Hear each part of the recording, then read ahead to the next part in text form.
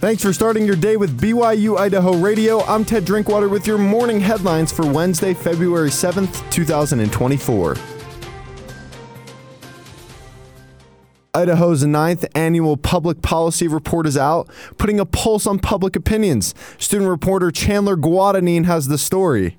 The Idaho Public Policy Institute at Boise State University has released its most recent findings in a report summarizing the results of the 2024 Idaho Public Policy Survey. The study, which surveyed 1,007 Idahoans from all 44 Gem State counties in November, asked questions ranging from politics to book banning and from economics to politics. Matthew May, the survey research director, says there are a number of things that stood out to him and his team. When it comes to abortion, residents favor more exceptions to the current law. What we found was that about a third of Idahoans favored maintaining the status quo as it was described to them in the question, so with kind of that 6-week period, but 58% favored expanding exceptions to the existing law. They disagreed, though, on where exactly that line should be drawn. As for book banning and public libraries, 69% of residents trust their librarians to choose the books that go on the shelves.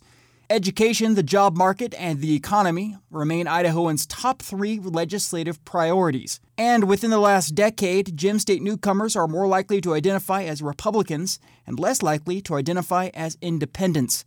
Perhaps most telling of all, though, we ask a report card question every year. Do you think things in Idaho are headed in the right direction, or do you feel that things are off on the wrong track?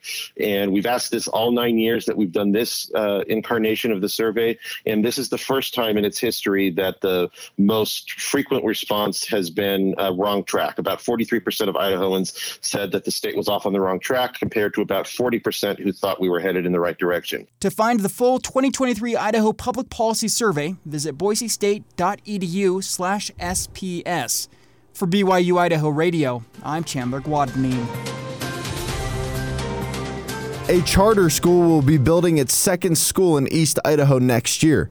Gem Prep Charter School is planning to break ground on a new building on Ammon Road and Green Willow Lane in September.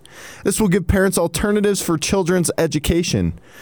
East Idaho News reports students that live in Ammon will have priority when it comes to enrollment.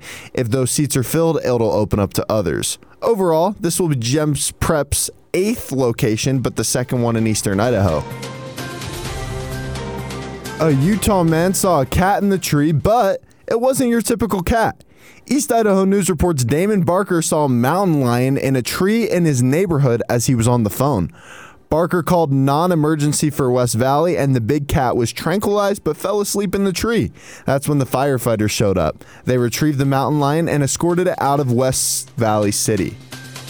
Thanks for joining me this morning. These have been your morning headlines for Wednesday, February 7th, 2024. You can catch more news, interviews, and great content on this podcast feed. Just ask Alexa, Google, or Siri to play the latest BYU Idaho radio podcast. Or listen to us for free on your favorite podcast app.